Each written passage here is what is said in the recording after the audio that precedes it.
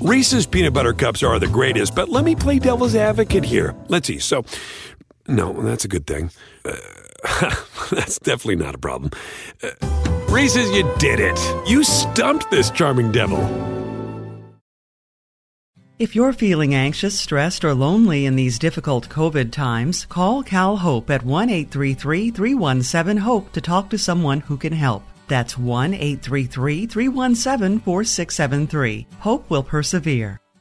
From Labradoodles to Cronuts, the world loves a hybrid. So today, businesses are taking a smarter hybrid cloud approach using the tools, platform, and expertise of IBM. The world is going hybrid with IBM. Visit ibm.com/hybridcloud. Hey, thanks for downloading this podcast. If you want to listen live, be sure to download the iHeartRadio app and search for Fantasy Sports Radio Network. Thanks for listening and enjoy the show. You're listening to the Fantasy Sports Radio Network. This is hour 2 of Fantasy Sports Today. Craig Mish and Joe Pisapia back with you. We've got a lot to cover, including Thursday night props, trust or bust, and a little bit of baseball as the show starts now.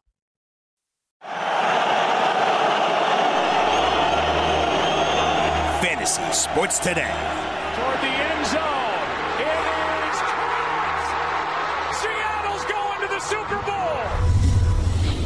Fires up the middle. Pass is caught by Owens. Owens made the catch. Pass is caught. Diggs. Sideline. Touchdown. Unbelievable. Toss to White. He's in! Patriots win the Super Bowl! And welcome back to Fantasy Sports Today. It is Craig Mish and Joe Pisapia with you here on the show, at Joe Pisapia17, at Craig Mish. That's how you get us here on the program. Let's kind of dive into a little bit of baseball discussion here as we start, because we got football the rest of the way. A lot happened yesterday, Joe. And like I said, it has been, last year they called it the cold stove, which was accurate. Nothing happened until February. Like I went to Orlando 2 years ago for the winter meetings. I went last year to Las Vegas for the winter meetings, and it was great to see everyone. And that was where it started and where it ended, because nothing happened. It was all rumors. I remember last year on MLB Network, poor Harold Reynolds and Matt Vasgersian sat there on that hot stove show for 3 hours every morning and had nothing to talk about. They had to come up with stuff. There's nothing. They had to make up segments all day. Like they were playing games. At a certain point, I think they were just playing Yahtzee. It was hysterical. Like they had, it was like, I don't know what to do, folks. We're just here on a hot stove show and nothing's happening. No, insane. It was. And I went because it was Vegas, so I went because last year was Vegas. I figured, that's got to be fun. And it was. And then the year before it was in Orlando. So I'm like, I just drive 3 hours and it's easy. And then this year, San Diego came up, and specifically to kind of take you behind the curtain a little bit, obviously we're doing work here for FNTSY. So we came up with that idea also. And then in addition to that, I cover the Marlins, and then the Marlins are kind of claiming that they're going to be doing some things too. So it did make some sense. And I'll be headed out there Sunday. So I'll be broadcasting Monday, Tuesday, and Wednesday from there. But let's start off with the things that happened yesterday. Early in the day, we got the news that Cole Hamels, who said afterward he wanted to play for a contender, decided on the Atlanta Braves. Now, I do think that this is a smart move for the Braves, because investing a lot of money in a pitcher, while it may be smart, they have a fantastic farm system with a lot of young arms that are coming soon. But they needed someone, Joe, to front the rotation. They could have easily gone right back to Dallas Keuchel, but Keuchel, as you know, wasn't really that great when he went to Atlanta last year. He was okay, but wasn't great. Cole Hamels, of course, a World Series MVP, if I'm not mistaken, with Philadelphia, won a World Series there, moved on to Texas, ended last year with the Cubs. You think Hamels is the right guy to front this rotation? Some of the reports from Atlanta are saying that it certainly doesn't take them out of the conversation with some of the other bigger pitchers. I can tell you, I believe it does. I think this is it. I think Cole Hamels is going to front this thing. You're going to see Max Fried. You're going to see Kyle Wright. You're going to see Ian Anderson. It is going to be a younger rotation, but they had to have a vet at the top. You think that this was the right one? Well, I think it's a good answer to that question. I mean, I don't think he's going to front the rotation. I think Soroka fronts that rotation still, but he is that guy, the go-to guy for the younger guys to learn from. And I could see that working for him. Cole Hamels has been a very good pitcher for a long time. And, recently the splits have been a little wacky. The funny thing is when you see this happen, you immediately go, oh, wow, you get him out of Wrigley Field. That's a positive, but it's not. If you go back and you look at the splits on Cole Hamels, he actually had a 2.78 ERA with a 1.9 whip over in Chicago last year. Outside Chicago on the road, 5.06 ERA, 1.62 whip. totally different pitcher. Now, granted, we talked about the defense of the Atlanta Braves yesterday being a very good defensive team, having Albies and Ciarte and Acuna, very good defensive team, Freddie Freeman. So that's a big positive, but I think he's definitely a presence you bring in. I think this tells you they're out of the Strasburg, Garrett Cole sweepstakes, and they knew Wheeler wasn't coming there, or they didn't want to make that investment in Wheeler because, like you said, they have these young pitchers coming. So I think what this does tell you is they also still have enough young pitching and enough in that farm system to go make a move at the deadline. This might be the place where Corey Kluber lands or Carlos Carrasco lands or somebody like that. I think the Braves are putting themselves in a spot where they say, you know what, let's not overpay. Let's continue to keep the structure of what we're doing here financially. Let's go in with these kids that we definitely believe in. And you've mentioned all the names here. And let's go get Cole Hamels. So the first half of the year, we have somebody that for 15 starts in the first half, we go, you know what, we feel pretty good that this guy can go out there and make those 15 starts. And then you can go out there and flip one or two of these prospects and bring in somebody on the cheap. Or if you have to pay through the nose, you do that. But there's going to be a fair amount of those free agents and those pitchers on the market, as you and I both know, in July, especially those Cleveland guys potentially. So I think that's what it says to me personally. Does it say the same thing to you, that we're out of free agency, but we're going to acquire a pitcher probably sometime in the midseason time? Yeah, and good job by you by mentioning Soroka. I don't know why he slipped my mind there, but if you think about it, Soroka and Hamels is a 1-2 punch, and then throw in all those young guys in there. Touki Toussaint is another one as well. I think that they do have enough pitching. I do. Well, here are the guys right now, pitching market, free agency, in that, coming up in the summer. Tanaka, Paxton, so that's not going to be it. Marcus Stroman. That I'm saying, they would be free agents theoretically. So it's not a good pitching market. No, it's not a good pitching market. Yeah, no. Trevor Bauer, Robbie Ray, James Paxton, Tanaka, Jake Arrieta, Marcus Stroman, Jose Quintana. Now, Quintana might be a guy, if you could get that guy right. Talk about an enigma. I don't understand how he goes from the White Sox to the Cubs, and then the guy who's most consistent pitcher in baseball falls apart. How's that happen? Yeah, I don't know. But yeah, I think the Braves. I think they could add another vet, but it'll be a 1-year vet. I think they're out of the Bumgarner sweepstakes, which is surprising. I thought that they would have went in on that, but I guess the long term. Because of those young kids. If they add him, if they go in on Bumgarner and put him, Soroka, and Hamels, I think everybody's playing catch up in that division again. You would think so. You would think so. Yeah. All right. A trade yesterday. Dylan Bundy dealt to the Angels. This is reminds me a lot of Gausman. I'm hearing, he's going to be great. Bundy's going to be great. I don't know why anybody thinks these guys are going to be great for whatever reason. And this is going back 20 years. Orioles do not cultivate pitchers. Never. Doesn't happen. Doesn't matter what their skill set is. Doesn't matter how good they look. They're not good. We saw it with Gausman. They got rid of him. Wasn't much better. Dylan Bundy, great. Angels got him for a bunch of prospects. One was, and honestly, me being a prospect guy also, never heard of any of the guys that they got in return. The 21st best prospect was the highlight, basically going from the Angels to the Baltimore Orioles. The only signal that I get from this, and I get it, Michael Elias is doing the right thing. This is the same role as what Houston did years and years, 4 years of 100 losses, and then another one with 90. Do the Orioles win 50 games, Joe? Really? I don't know. I'm not saying that Bundy was good, because he was not. He was getting bombed all year, giving up a bunch of home runs. I'm not a fan, but he was giving you 150 innings. Let's not forget about that. Even if the ERA is 7, innings are important in baseball because the bullpen is never going to be as good as the starters. That's why they're in the bullpen. John Means, I guess, their Vegas total, Joe. 52, 53. I hear you. Look, I think people wanted to buy into the Gausman thing because of the Arrieta turnaround. Arrieta got dealt from Baltimore and all of a sudden blossomed into a guy who helped the Cubs win a World Series. He was a Cy Young candidate kind of pitcher. He was that good, and then it all just fell apart. But people saw that same potential with Gausman because Gausman was a guy that got flipped back and forth between the rotation, between the bullpen, between AAA, between ups. They ruined Gausman to a certain extent because developmentally they did not have enough discipline to just let him take his lumps. And that's on bad on Buck Showalter. He should have known better in that scenario that, look, what are we doing here? Let this kid figure it out. Let him fail. Let him succeed and just stick with him. I think they kind of ruined his confidence to a certain extent, and then he's had some injuries ever since. But with Bundy, you know how many home runs he's given up in the last 2 years, Craig? You want to take a guess at that number?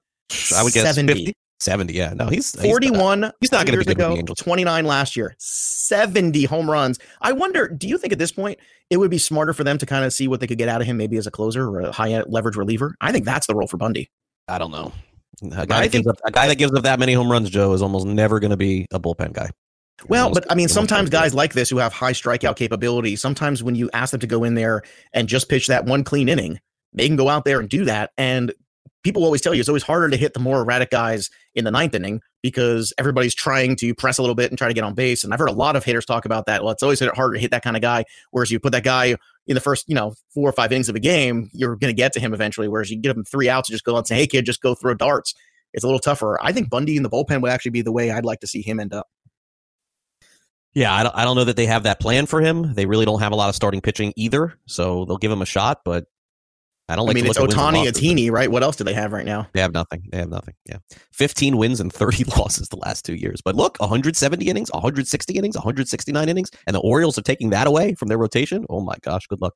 And finally, just the rumors here. Bumgarner, of course, now in the mix for other teams. Hyun-Jin Ryu maybe with Toronto. Wow, Hyun-Jin Ryu. I don't know why they would do that, but because they don't have anybody to pitch either, dude. they don't have anything. Yeah, they have zero pitching. But I think they're looking for reliability as opposed to winning. I think the Blue Jays are probably still 2 years away from winning, but that's at least the name. That's what made MLB DFS. Last year Meany and I would just go every time we had these games against these Toronto pitchers, these Baltimore pitchers. You just load up. You would just load up on Red Sox. You just load up on Yankees and these individual games, and they did not disappoint last year. It was easy money. It really was. All right, coming up next, we'll play a little trust or bust. Back to fantasy football we go. Don't go away.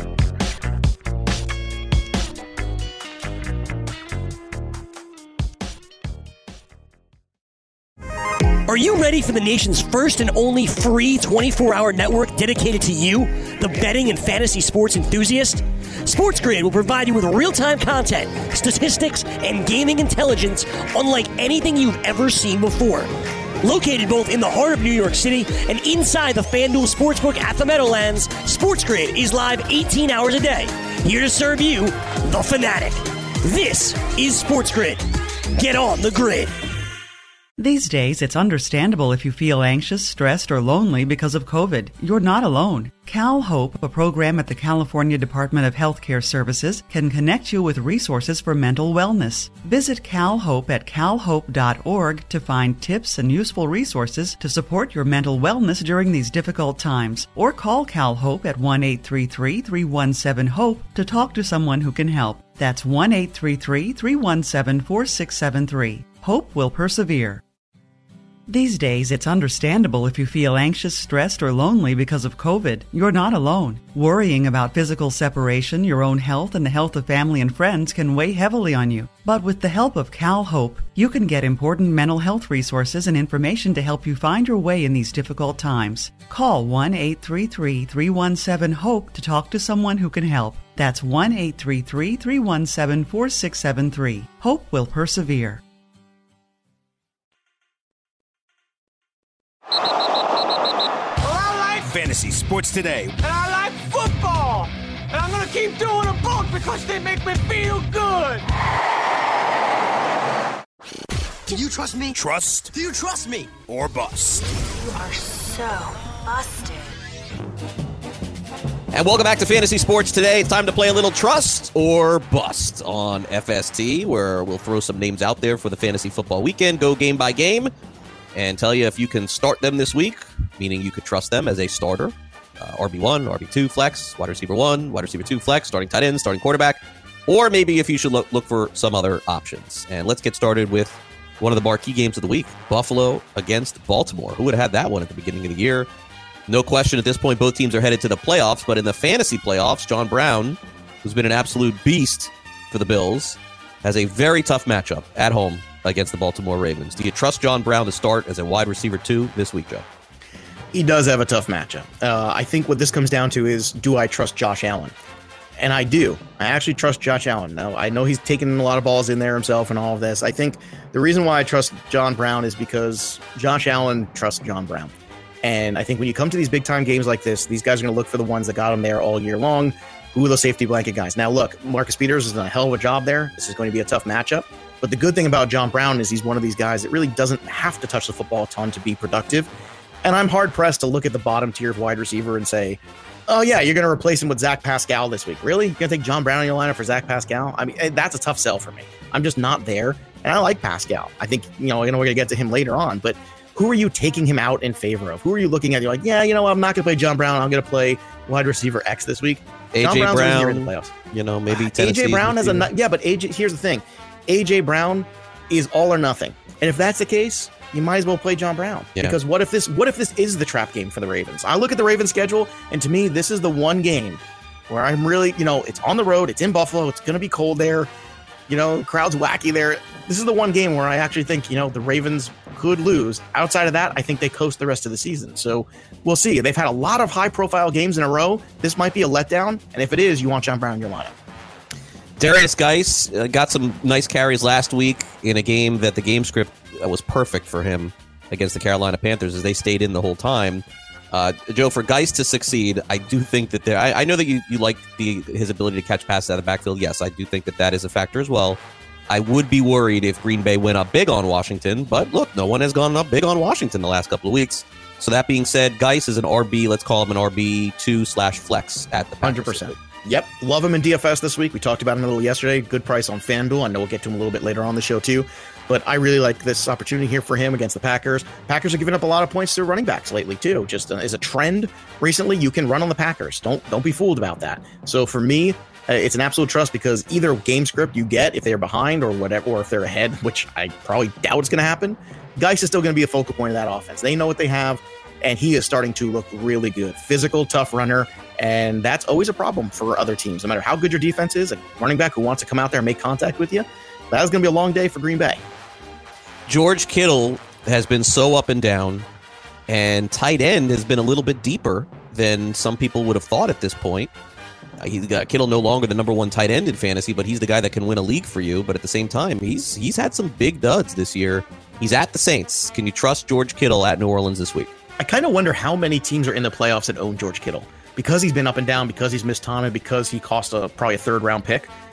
I'm just kind of curious I always love to see that. Nobody ever puts that out there. Percentage of guys on teams that are in the playoffs, but that's an interesting one. If Kittle is in there, you're playing Kittle. I mean, you're not taking him out for the Wittens of the world or the Tyler Higbees of the world. You're not doing that. Kittle is too good of a talent. He's too important to what they do. He is their best weapon by far. So give me a trust on Kittle. All right, let's go to Cleveland and Cincinnati, where we got two players here. I'll use two wide receivers. Tyler Boyd at the Browns for the Cincinnati Bengals. Joe, can you trust Boyd as a flex? Let's just use him as a flex this week. Can you trust him to put him in there? With Andy Dalton back? Absolutely. 100%. And they haven't played each other yet. They played each other twice here in the end of the month. In 1 month, they play each other. It's kind of a wacky scheduling thing, the way that worked out. But I'm all for Tyler Boyd here in this one. He did his Tyler Boyd thing last week with Andy Dalton back, and I'll take it a step further. I think Auden Tate is a fringe flex play this week too, because in PPR, I'm hard-pressed to think he's not going 5 for 60. All right, now we go to the enigma of the year, Odell Beckham. Odell Beckham, who at some point everyone has predicted a breakout. Like it's the right thing to do. I mean, eventually, every person in the fantasy industry has said this is the week, and look, and that's fair because you would have thought that by now it would have happened. There are some discussions. People have looked at Beckham's salary, Joe, and it looks like if Cleveland was to cut him at the end of the season, and I'm talking about a cut, there'd be no penalty whatsoever for them, no dead money. Wow. And people are wondering whether or not it could happen. Yeah, the way that the Browns set this up is when they did it, based on the deal, or based on the Giants deal, he is a cuttable player. Deal. That's what it is. Yeah. Giants deal, excuse me. Yeah. So, wow, to think that and I'll tell you, I would not rule that out, but let's pretend that that's nonsense for now. Let's just talk about this on who week the coach again. is next year. Some coach might go in there and go, you know what? I don't want him. It's possible. Look, he has not been good at all. Beckham versus the Bengals. Trust or bust? I'm going to say trust because the Bengals are that bad. And 2 weeks ago, he had a good game with a touchdown. I know last week was a little, but Baker Mayfield got hurt in that game. He wasn't 100%. So I say trust. You look, again, if you're in the playoffs as an Odell Beckham owner, you probably have to play him. You've done a lot of good charity work in your life. Something's gone right for you, or all of a sudden karma's come your way. Kyle Allen would appear on paper to have a great matchup against the Falcons. It would appear on paper. The Falcons' defense has gone completely back to what it was before all the nonsense of O'Brien giving up play calling duties, which you'll never hear about ever again. Do you trust him, though, this week at the Falcons to start in a playoff league? Well, this would only be a QB2 situation, and as a QB2 against the Falcons, I can make the case for it, even with the mistakes, because you go back and look at some of these mistake games, he's still throwing for 300 yards in some of these mistake games. So he's still gotten touchdowns, he's still throwing for yardage. The mistakes take you back a little bit, but usually in Superflex, the quarterback is more useful than the wide receiver 4 that you would put into that Superflex spot. So I'm going to say trust with a very, a tiny team. Yeah, small team. All right, how about Adam Thielen this week against the Lions? The assumption is that he is coming back after the loss last week, and Diggs laid a dud last week too. This is a tough call for owners as well. Adam Thielen, Joe, who hasn't played in a while, and when he has played, he came out after the first play or second play of the game. Do you trust to play him this week as, let's say, your flex? Would you put him in? That's what worries me. You put him in there, and then he came out of a game, and it cost you a week. This is really tough. I'm only playing him if I have really nobody else to play. I would even consider the way James Washington has played lately to playing over Thielen because I'm worried about that same thing happening again. He goes out there. So if you don't have any other options, when you're in the playoffs, you throw out Adam Thielen if he says he's good enough to go, and you hope for the best. But if you have options that are viable this week, if you have options in that other tier of wide receiver where you go, you know what, I've got the Washingtons, or this is where Pascal comes into play for me, like, well, Pascal's got a good matchup. Those guys I would consider it because you can't take a 0 in the playoffs. You just can't do it. Robbie Anderson, about 3 weeks ago, was left for dead. Bust of a year, bad receiver, it's not happening, Crowder's the guy.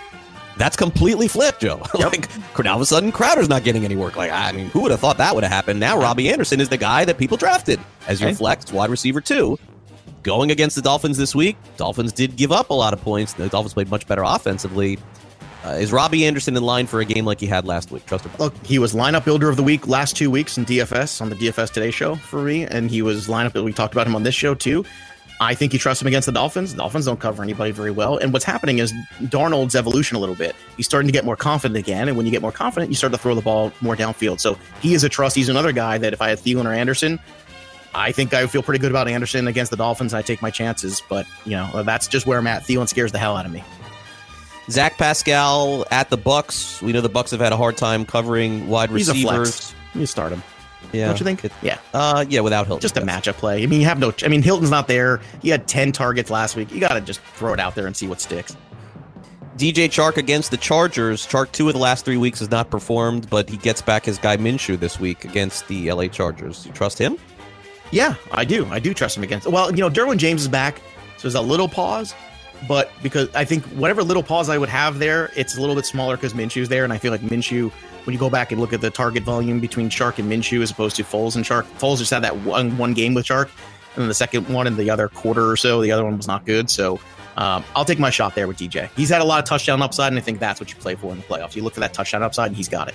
Okay. Kenyon Drake. Boy, everyone said after that first game, you got your best game from Drake. They were right. Yep. Against the Steelers. Most unlikely one, too, to get. Steelers this week, though.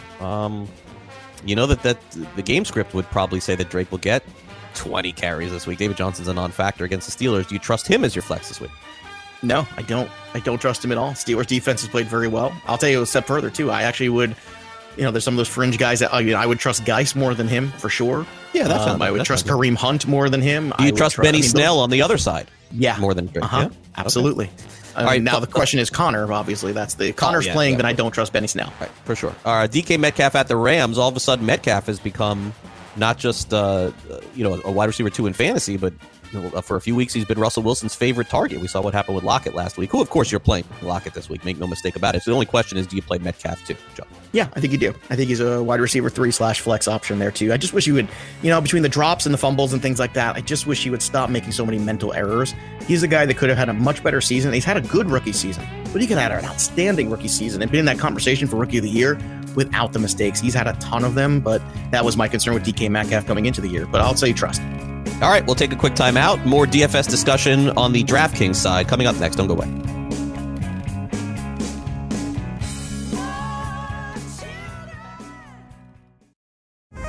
Are you ready for the nation's first and only free 24-hour network dedicated to you, the betting and fantasy sports enthusiast? SportsGrid will provide you with real-time content, statistics, and gaming intelligence unlike anything you've ever seen before.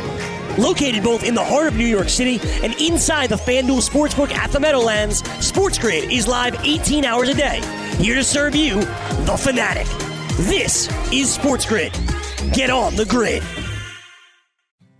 These days, it's understandable if you feel anxious, stressed, or lonely because of COVID. You're not alone. Worrying about physical separation, your own health, and the health of family and friends can weigh heavily on you. But with the help of CalHope, you can get important mental health resources and information to help you find your way in these difficult times. Call 1-833-317-HOPE to talk to someone who can help. That's 1-833-317-4673. Hope will persevere.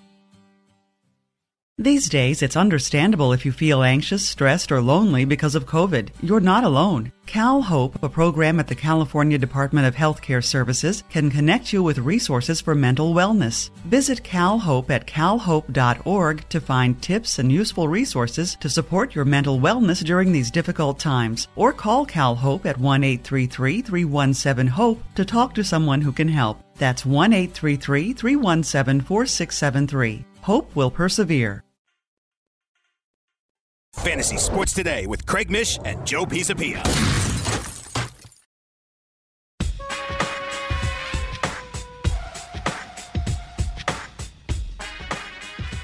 Welcome back to Fantasy Sports Today. Craig Mish, Joe Pisapia here with you. A lot of you are playing in the fantasy playoffs this week, and if you are not, perhaps you are heading on over to FanDuel or DraftKings to play in the DFS lineups this week, which is probably a pretty good idea if you want to stay active and continue to pay attention to some fantasy football. And Joe, DraftKings, of course, is the full point PPR, so those lineups change a little bit from what we talked about yesterday, which is on the FanDuel side.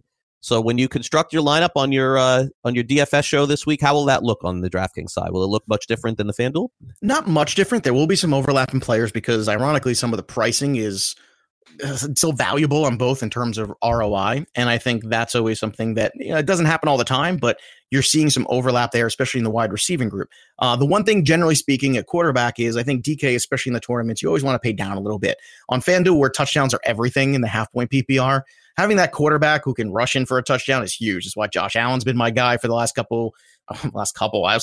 2 months. So Josh Allen's been a huge cog in most of my lineups, but that matters a whole lot more. Whereas DraftKings, you can get by because you want to make sure you make a very heavy investment into the wide receiving pool and the running backs that catch the ball out of the backfield. Those are the guys like when Kareem Hunt came back, we were all in on him because he was very cheap and it just made sense. So that's kind of what you're looking for here. But there is a nice little cushion here. Depending on the health of Baker Mayfield, he's a guy I think that's very much in play when you're talking about quarterbacks this week. Ryan Tannehill, who we mentioned yesterday, also a very good price. Tannehill is just $5,800. He's got a good matchup against Oakland. The trend's going very well for him. He is somewhere around that low 20s range in terms of projections, which is excellent. But at the same time, Oakland ranked 30th, allowing 2.3 passing touchdowns in the last 9 games. That's a lot of passing touchdowns there. That's a high number as an average for 9 games. You don't see it. Usually it's like 1.8, something like that. 2.3 is pretty high. And they're also ranked 23rd in terms of passing yards allowed over that time. So they're giving up 269. So even though it's Derrick Henry season, Ryan Tannehill is going to have a field day there. Plus, he is going around and running the football as well. Tom Brady also very much in play at 61. I would not pay up for those high-priced guys there like the Patrick Mahomes and the Lamar Jacksons of the world. I just think it's difficult. But I know we kind of talked about this earlier. When I give you these numbers on Tannehill and give you these numbers on the Raiders, does this impact how you felt about the team that's favored, quote unquote? Because I know you were very pro Raider earlier in the show. Yeah, I think that Tannehill can still throw. I mean, if you're asking me, will Tannehill have 200 yards and 2 touchdowns? I think the answer is yes. The question you would have to determine for me is if I told you that those were the numbers and I added an interception or 2, would you still feel good about that? And if you would, then yeah, then I think that you still play Tannehill because I think that will be his numbers this week. If I had to guess. By the way, why Kamara in this one as opposed to the other one? Is because PPR? It's because it's the full point PPR and also because Kamara's salary is kind of surprisingly under, whereas on FanDuel, it's still a pretty high number. The intriguing part is you look at Kamara and you go, okay, what's the price on Kamara this week? It's only $7,000 opposed to you're paying in the high 8s for a guy like Dalvin Cook, who has an injury right now. You're paying 11 for a guy like Christian McCaffrey, who has a great matchup, but that becomes very difficult because then you have to basically have McCaffrey perform at very minimum awesome to transcendent in order to really pull the rest of the lineup with him because you're taking so many shots. But Alvin Kamara fits in there perfectly. And when you look at the ownership potentially being down, the situation where you look at the fantasy points going to running back lately against the 49ers has been a very good trend. Right. And also in terms of game plan, 49ers are what? Very aggressive. What does that mean? Lots of quick passes. Who catches quick passes? Alvin Kamara. So that all kind of fits together. James White's another running back. Great value. He's getting a ton of red zone targets. We talked about him. He is an overlap guy. And Darius Geis, another running back, very much a part of this. Now, you're getting a discount on certain running backs because of style. Bo Scarborough hasn't caught a lot of footballs, but Matt Stafford hopefully could be back for this one. We were talking about running backs like Derrick Henry even, who is very expensive on the other side because he's been so good and so touchdown ready. But on DK, you're getting a little bit of a discount. That's not a bad thing. Those guys are still in play. And I feel like sometimes people say, oh, well, they don't catch the football, so I don't want them. Doesn't matter. Derrick Henry's still dropping 25, 28 points on a weekly basis. Don't dismiss those guys just because they don't catch the football. That is a bit of a trap that people fall into when they're playing DK. So do you believe that you get some carryover here in this game against the Chiefs with James White and the Patriots at home? Yeah, I buy into what you saw at the end of that fourth quarter. Yeah, I do. I think New England will play better offensively. It seems like every year this happens with the Patriots where there's a game or two that they don't look that great and then they come back firing. Again, just last year. I think every year. I think that this would be a panic button for me because the Patriots have always done this, but it has not gotten to like DEFCON 5 level, which would be if they would lose to Kansas City, because anything can happen any week in the NFL. That would not freak me out. But if the Chiefs beat the Patriots this week, like for example, if the Chiefs had the same, if the Patriots played exactly the same way against Kansas City, then they play like against Houston, like if KC goes up 21-3, and then in the end, the final score is 31-23. I would be worried at that point. I would say, wow, like what in the world's going on here? Like they basically need that catch-up time in order to get right. But again, we'll see how the game ends up working. Yeah, I would use Patriots for sure in this game. The question that I have for you, and Rudolph makes sense in this lineup too, because he's touchdown dependent, but without a healthy Cook, especially near the goal line, I think that's a great call. Mm-hmm. Why the Redskins, D? Why the Redskins, D? I'm curious on that one. Price. So we'll jump there. We'll jump down there for a second because that's the one that is like staring at me going. Most defenses cost around $3,500 somewhere in that. That's like the average defensive price, something in that range. Give or take. You're gonna go up to the board and pay 42 for the top defense, and you're gonna go down. But DK has done something this year they've never done, which is recently, and Chris Meany and I have been on this, and we've actually used this very team, and we've had all kinds of success doing this. Certain lineups, certain opportunities, certain weeks, it makes sense to do this because the Redskins are just $1,700. So the min salary, like the bottom you want to go for an offensive player is like $4,000, right? So you're talking about you go down at 17. All you need from them is 7 points, something around there. That's not asking too much for any defense to get on a weekly basis. But I'll tell you what, last 2 weeks, Redskins, 21 points, 11 points. And it was against Carolina and Detroit. Yeah, okay, it's not Green Bay. Certainly not. But you're looking at some of these other weeks where they were the same price. 8 points against San Francisco. We used them that week. 10 points against Miami. We used them that week. 9 points against the Giants. We used them that week. So we're picking and choosing because this is a time of year where offenses start to really kind of bubble up because defenses tend to quit. So this is very tricky, but it's a situation where I think the Redskins are in play. Now, not the only one in play. Steelers are a really good value. But in this particular lineup, I'm just showing that if you go down there, you can pay up at wide receiver for the volume of Jarvis Landry, the volume of Michael Thomas, the volume of DJ Moore, Julian Edelman, these guys who are going to see double-digit targets in these games, who have touchdown upside, who are integral parts of their offenses. And that's where the Redskins come into play this particular week. And I know today on the show when we recorded, we're going to talk about that too, but that's why. It's not like, oh, the Redskins are so great. But can the Redskins get you half a dozen points at a 1.7 value? Of course they can. Anything's that's possible. What you need. Yeah, no, and that's it. I don't rule that out. And it's one of these things that's new, and a lot of people are afraid to do it. One more running back I want to mention too, because it is DK, is Patrick Laird. Now, I'm not a big fan of his in terms of Laird. I love Laird of the Dolphins. But here's the thing. You know how many points he put up last week in football? I know. PPR? I watched. Yeah, of course. 17. Yeah, he scored a touchdown. He basically runs into walls, but he runs into walls, but he also catches the football. That's the key. That's the key. So is he a great player? No. Is he a lineup builder? Absolutely. Let's say you don't want to go for Redskins D, but you want to get somebody in the flex who's super cheap. Patrick Laird, I'm hard pressed for him not to see double digits with Kalen Ballage done with them out of options. Yeah, the Jets are pretty good against the run, but you know what? He's catching the football, and that's all that matters. As long as he's catching the football, I don't need him to put up 17. But if he just puts up 12, that's a 3 times value for Patrick Laird, and that's a good return on investment. All right, I want to get to injuries here a second. So let's re-ask this question about the Dolphins here for a minute, okay? Because you, me, and the world going into the season were unsure as to how many games the Dolphins would win. Then after they traded Tunsil, traded Fitzpatrick, and they did everything, holding a ticket, Joe, after week 1 of the NFL season, after you saw what you saw, and I told you that I had a significant wager on Dolphins under 5 wins, you would have said, cash it now. You don't have to worry. Take it to the window. Buy your wife a present. It's done. Dolphins aren't winning a game all year. If they get lucky, maybe they win one. Let me ask you that question again now. Should I be worried here? Well, Am I going to lose my money? Am I going to lose it? Am I right? Oh, and let me tell you something. We had the option of doing this at 4.5. And me and a buddy did it, right? And he was like, yeah, we're probably good with 4.5 anyway. Let's just do 4.5. I'm like, listen, anything can happen in the NFL. Let's just take the extra half and pay minus 130 on it and do 5. Like, let's just do it. You never know. And he was like, what are they going to win? 1 game, 2? Come on. They're not winning 3. I'm like, listen, just do it. Just put the 5, put a little extra juice. Let's just buy some insurance there just in case. And after week 1, he was like, I told you. I'm like, yeah, you're right. I was stupid. We shouldn't have done that. We paid a little extra juice. Are the Dolphins going to win 6 bleeping games? Is this going to happen?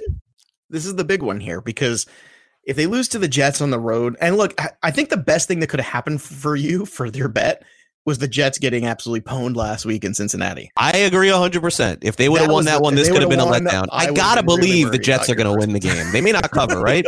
They may not cover, but they're going to beat Miami, right? You would hope, because if this was in Miami, I might feel differently, but Okay, so let's assume, please. Let's assume you beat the Jets. Then you have the Giants again. What's funny is, you might know this, I don't.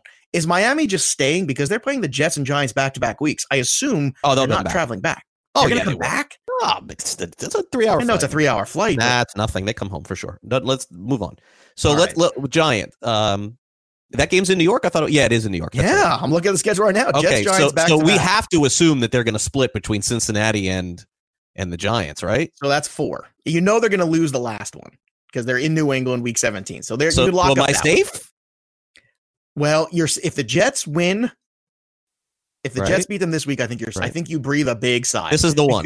I think it's asking a lot for them to win back-to-back games against the Giants and Bengals, especially now that there's 2 things working in your favor. Number 1 is the Jets getting absolutely trounced last week, and the other one is Andy Dalton back at quarterback, because Andy Dalton's capable. And it's also really good, by the way, that Cincinnati won last week too, because they would. Right, there's only so many wins in their bucket. Right, but there also shows you that they're trying a little bit. But I'm definitely nervous. All right, John Lobb joins us early every show. Go back and listen on demand if you want to hear the conversation that we had about college football. But coming up next, we dive into Thursday night's NFL game. Don't go away.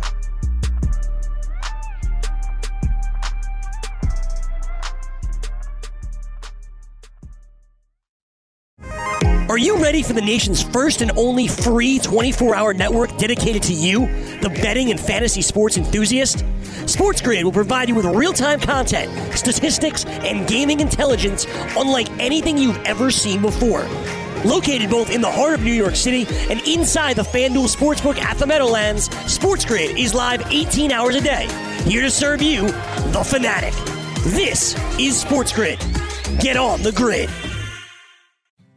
These days, it's understandable if you feel anxious, stressed, or lonely because of COVID. You're not alone. Worrying about physical separation, your own health, and the health of family and friends can weigh heavily on you. But with the help of CalHope, you can get important mental health resources and information to help you find your way in these difficult times. Call 1-833-317-HOPE to talk to someone who can help. That's 1-833-317-4673. Hope will persevere.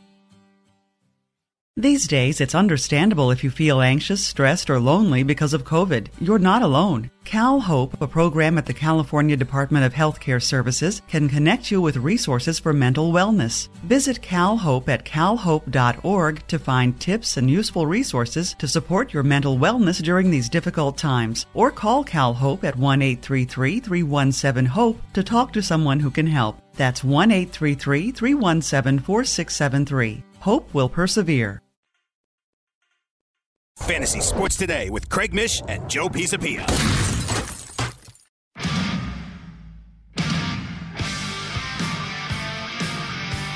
And welcome back to Fantasy Sports Today. Dr. Roto is standing by. Full-time Fantasy is coming up here at the top of the hour. And, Joe, we're going to have a preview of the Thursday night football game. Real quick, let's go over a couple of injuries in the NFL before we do that. Darrell Williams earlier this morning. Joe placed on injured reserve, so that ends his season. Kansas City running back situation is definitely cloudy again, although I would assume if Damian Williams is healthy, he will play. Darwin Thompson finally played. Shady McCoy is finally there. Are we in agreement in just by saying, at least for this week, do not play a KC running back? Fair? It's fair. I mean, I feel like LaShawn McCoy is probably going to fall in the end zone, and I don't know if you want to take what you saw last week from Darwin Thompson and roll it over. So if you can avoid it, you should. I think that's probably the best practice for this week. Yeah, I think so. And then do you think that the Vinatieri era has come to an end? They signed another kicker. He's questionable. Maybe this is their way of doing this the kind way to him by putting him on the injury report. I mean, the Colts would not have won or covered last week against Tennessee, but there's been at least 2 games where they would have had Vinatieri not been the kicker, I think. So I would assume that they'll give this McLaughlin, I believe it is, a chance to kick the rest of the season. Does that sound fair? Well, yeah. I mean, I think he wanted to kind of call quits early on. And I think from a leadership standpoint, they were like, look, we can't keep losing everybody here. So, even though he's just a kicker, he's a leader. I know it's a crazy thing. You don't get that around very often, but he's a clubhouse guy. And I don't think they wanted to lose him. But I think Vinatieri's career is done. Last year, he showed a lot of wear and tear. He was not good in the playoffs last year. It carried over into this year, but he's a Hall of Famer. He's the best clutch kicker I ever saw in my lifetime. And I don't think there's ever been a kicker that's won more Super Bowls with that leg than that guy. And he should be I don't know if he'll be a first ballot Hall of Famer, but like you said, 5 guys get in every year. Vinatieri is going to definitely have a bust in Canton for sure.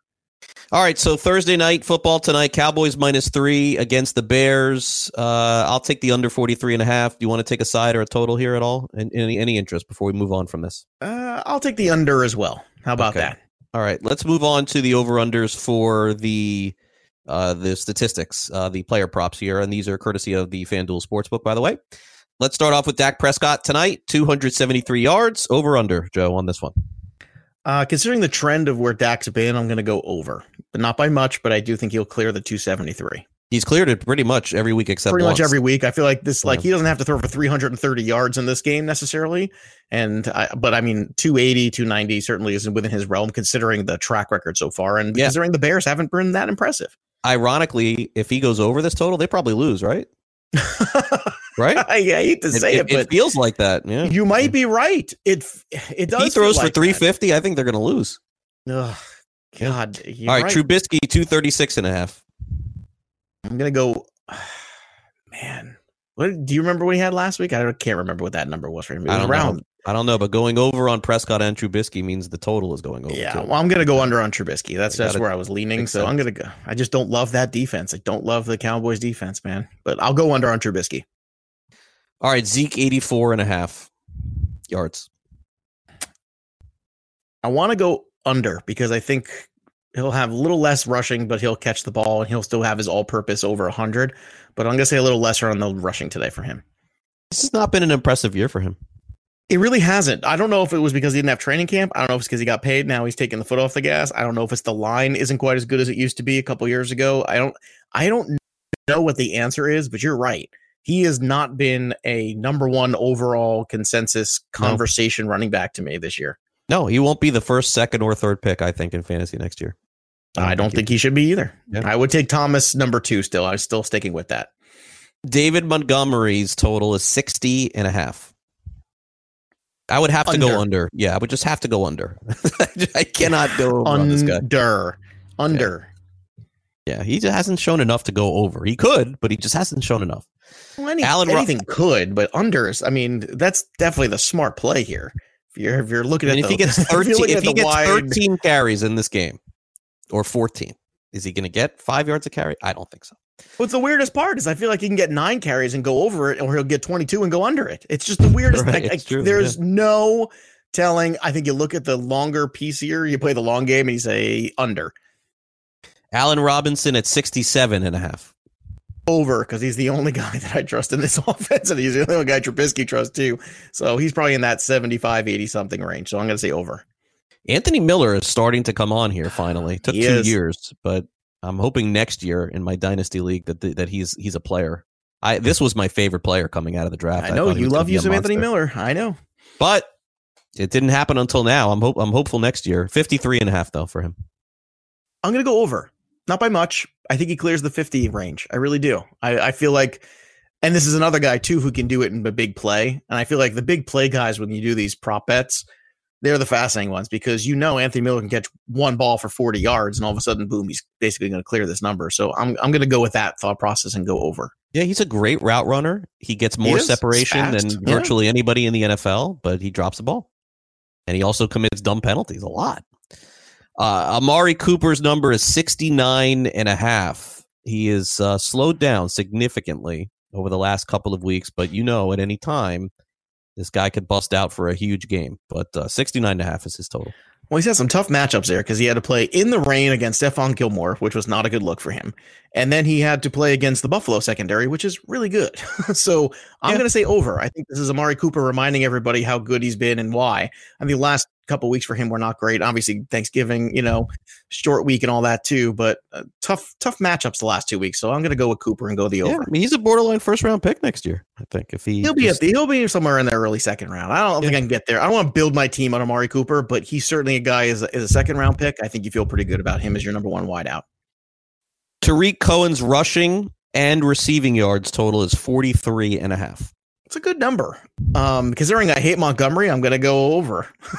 If I don't like Montgomery, somebody's got to do something, I guess. But 43, that's not very high, right? I mean, 20 and 20. He hasn't done much the last few weeks, so I mean, he hasn't run the ball, I don't think, at all. So that's part of it, I guess. I don't know. So you're going to go under on this one? Yeah, I probably will. Yeah, that's the all-purpose that worries me with him. Michael Gallup, 63.5. I'm going to go under. He's had a couple of big games, but yeah, you would assume. If I like Cooper, though, I can't like Gallup. Yeah, you can't. No, it doesn't make sense. Yeah. Cobb, 45.5. What a strange year this guy's had. He shows up in big moments and you don't hear about him for the rest of the game. It's weird. Yeah, I feel like if I'm going to go over with Dak, I got to go over with somebody else. So I'm going to go over with Cobb. How about Witten? You want to throw a dart on this one? 26.5. Under. Yeah. Don't trust it. Don't trust it right now. Not with Jarwin. He's done a lot better than I thought. He has. He is right there. He is right in that conversation of he is tight end one streaming on every bye week. And honestly, that flex team that I have, where it's me and Ronis who have first round buys in the playoffs on flex, we neither of us have great tight ends, but I played Jason Witten up until he had the bye, and then I dropped him. And I was 7-0 or 8-0. He was a guy you could just put out there, and he was just okay. He was okay enough. Allen Robinson receptions, 5.5. I'm going to go over. I like that whole 7 for 77 Robinson line. That's like his favorite number. And then Cobb, his receptions are at 3.5. I threw this one in there. I'm going to go over in this one. I think he's going to work. If I'm off Gallup, I got to be on Cobb. And if I said over on Cobb, I'm going to give him a little bit. Maybe he's in that 5 for 50 something or 5 for 55 tonight. Get some quick slants to him over there in the slot. I think there's some room for Cobb. And I didn't think Cobb would never be fantasy relevant. I really didn't. But he in the second half of the season, he's shown up and they've looked to him too. But man, this is one of the weirdest games. You almost have to watch this just like it's almost like a car wreck. You're just watching it to see, what's I agree. I don't think anybody can say with conviction. You can have everyone should predict. If you want to have a prediction, you can. But to have a strong as a Cowboy fan to watch this. Yeah, I mean, you have the division sitting in front of you almost with this game, really. Like you win this game and you beat Philly, you win the division. That's it. I mean, that's all it's going to require. And there's a bunch of games left. They don't need to win them all. They just need to win this one every week. It's always like, okay, Cowboys, win this game, beat Philly. All right, you lost. Okay, all right, win this game and beat Philly. Well, Philly keeps losing. Philly keeps losing. I know, but so does the Cowboys, and that's what I'm trying to wrap my mind around it. It's just. Yeah, and I'll tell you, the reason why I'm scared of the Bears in this one, too, is because of that game against Philly. Mm-hmm. Yeah, no, that makes sense. When Philadelphia, and I'm not a guy that goes back and says, oh, well, this team did this because this or this. But Philadelphia made the Bears look so bad, especially in that first half. They didn't score. So how can I side with the Bears even? Like, I don't like the Bears at all. Like, I think the Cowboys are better. But all it will require is Prescott with a fumble. And one special teams play, 21-20, right. And then Dallas wins and they're thrilled. Listen, Dallas comes out of this with a 1-point win. They're jumping for joy. I mean, that's it's funny when we're talking about this East division here. Everybody was talking about how well the Patriots play the NFC East and they're going to really benefit from that, and they did. But so have the Buffalo Bills.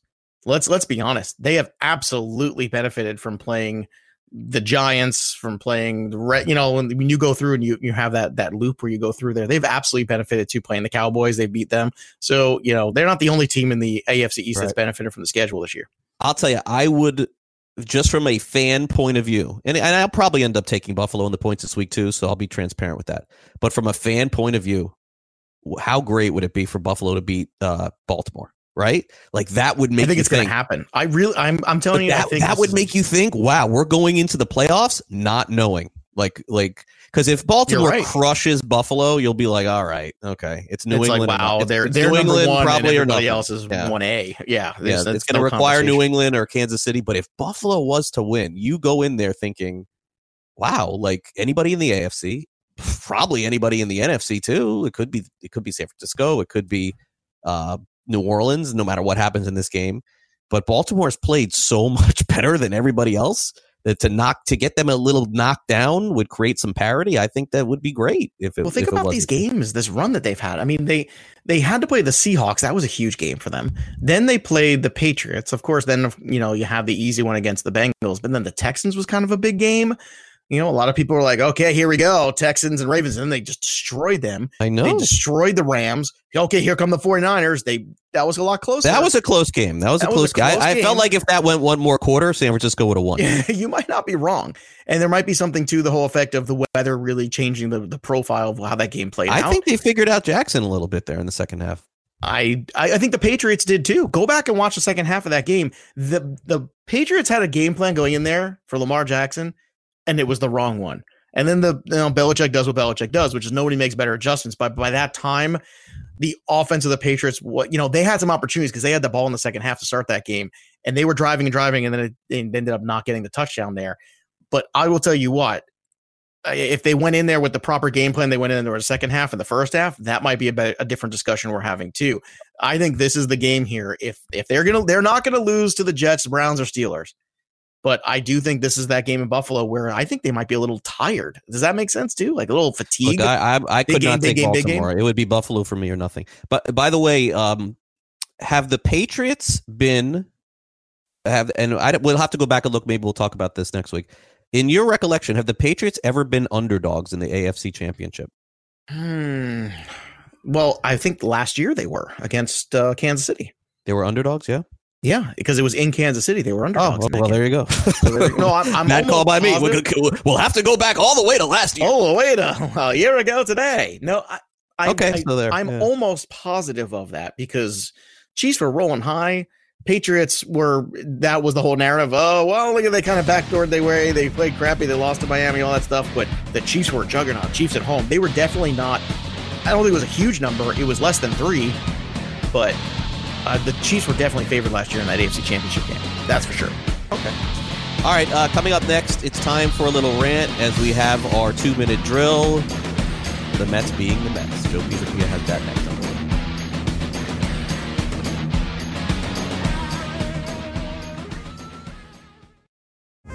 Are you ready for the nation's first and only free 24-hour network dedicated to you, the betting and fantasy sports enthusiast? SportsGrid will provide you with real-time content, statistics, and gaming intelligence unlike anything you've ever seen before. Located both in the heart of New York City and inside the FanDuel Sportsbook at the Meadowlands, SportsGrid is live 18 hours a day, here to serve you, the fanatic. This is SportsGrid. Get on the grid. These days, it's understandable if you feel anxious, stressed, or lonely because of COVID. You're not alone. CalHOPE, a program at the California Department of Healthcare Services, can connect you with resources for mental wellness. Visit CalHOPE at calhope.org to find tips and useful resources to support your mental wellness during these difficult times. Or call CalHOPE at 1-833-317-HOPE to talk to someone who can help. That's 1-833-317-4673. Hope will persevere. These days, it's understandable if you feel anxious, stressed, or lonely because of COVID. You're not alone. Worrying about physical separation, your own health, and the health of family and friends can weigh heavily on you. But with the help of CalHOPE, you can get important mental health resources and information to help you find your way in these difficult times. Call 1-833-317-HOPE to talk to someone who can help. That's 1-833-317-4673. Hope will persevere. Fantasy Sports Today with Craig Mish and Joe Pisapia. And welcome back to Fantasy Sports Today. We wrap it up here on this Thursday as we get ready for Thursday Night Football. We've done some baseball. We've done some football. We've done Florida Man. Our week is coming to an end tomorrow. Joe's week on this show is coming to an end today. And boy, does he have a lot to talk about. Let's end it with the 2-minute drill presented by Joe Pisapia. The 2-minute warning. 2 minutes, get your together. Is that going to be enough time? As a Met fan, life is hard. As a Met fan, you get teased with a lot of things only to get punched in the face and reminded that you're a second-class citizen. All I wanted for Christmas this year was new ownership. I refused to go to the building to watch the team because I frankly just hate the Wilpons. They've ruined my favorite thing, which is the Mets. And then a little story leaked yesterday, and all of a sudden, there was an opportunity where the Mets were going to sell the team. No, that can't possibly be true. But wait, they are. It's true. They are. But when? 5 years from now? Well, how does that work? What do you mean? Fred Wilpon's still CEO and his son's still working there too? But this other guy's going to come in and own more of the team? So who's paying who? How does this work? I don't know. All I know is that Steve Cohen is a huge Mets fan from Long Island. And if there's any chance of this guy being the guy that holds the purse strings this season and the next few years coming up, maybe, just maybe, I can hope again. But I don't know. All I can feel is I'm getting dragged along for the ride, and I am just unhappy, and there's coal in my stocking yet again. Mets being the Mets, man. Interesting stuff. Although at least there is some optimism there that guys got money. With the Wilpons being out, I mean, honestly, like, it may not be what you think it's going to be, but maybe it's a little better. And you know what? As Mr. Rogers would say in the movie, and that's okay.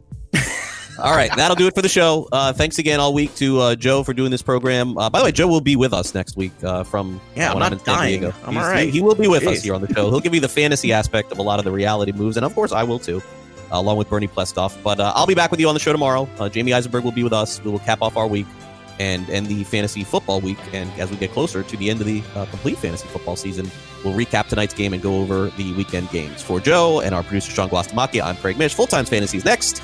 I will talk to you tomorrow at noon. Have a great Thursday night, everybody. See ya. If you're feeling anxious, stressed, or lonely in these difficult COVID times, call Cal Hope at 1-833-317-HOPE to talk to someone who can help. That's 1-833-317-4673. Hope will persevere. If you're feeling anxious, stressed, or lonely in these difficult COVID times, call Cal Hope at 1-833-317-HOPE to talk to someone who can help. That's 1-833-317-4673. Hope will persevere.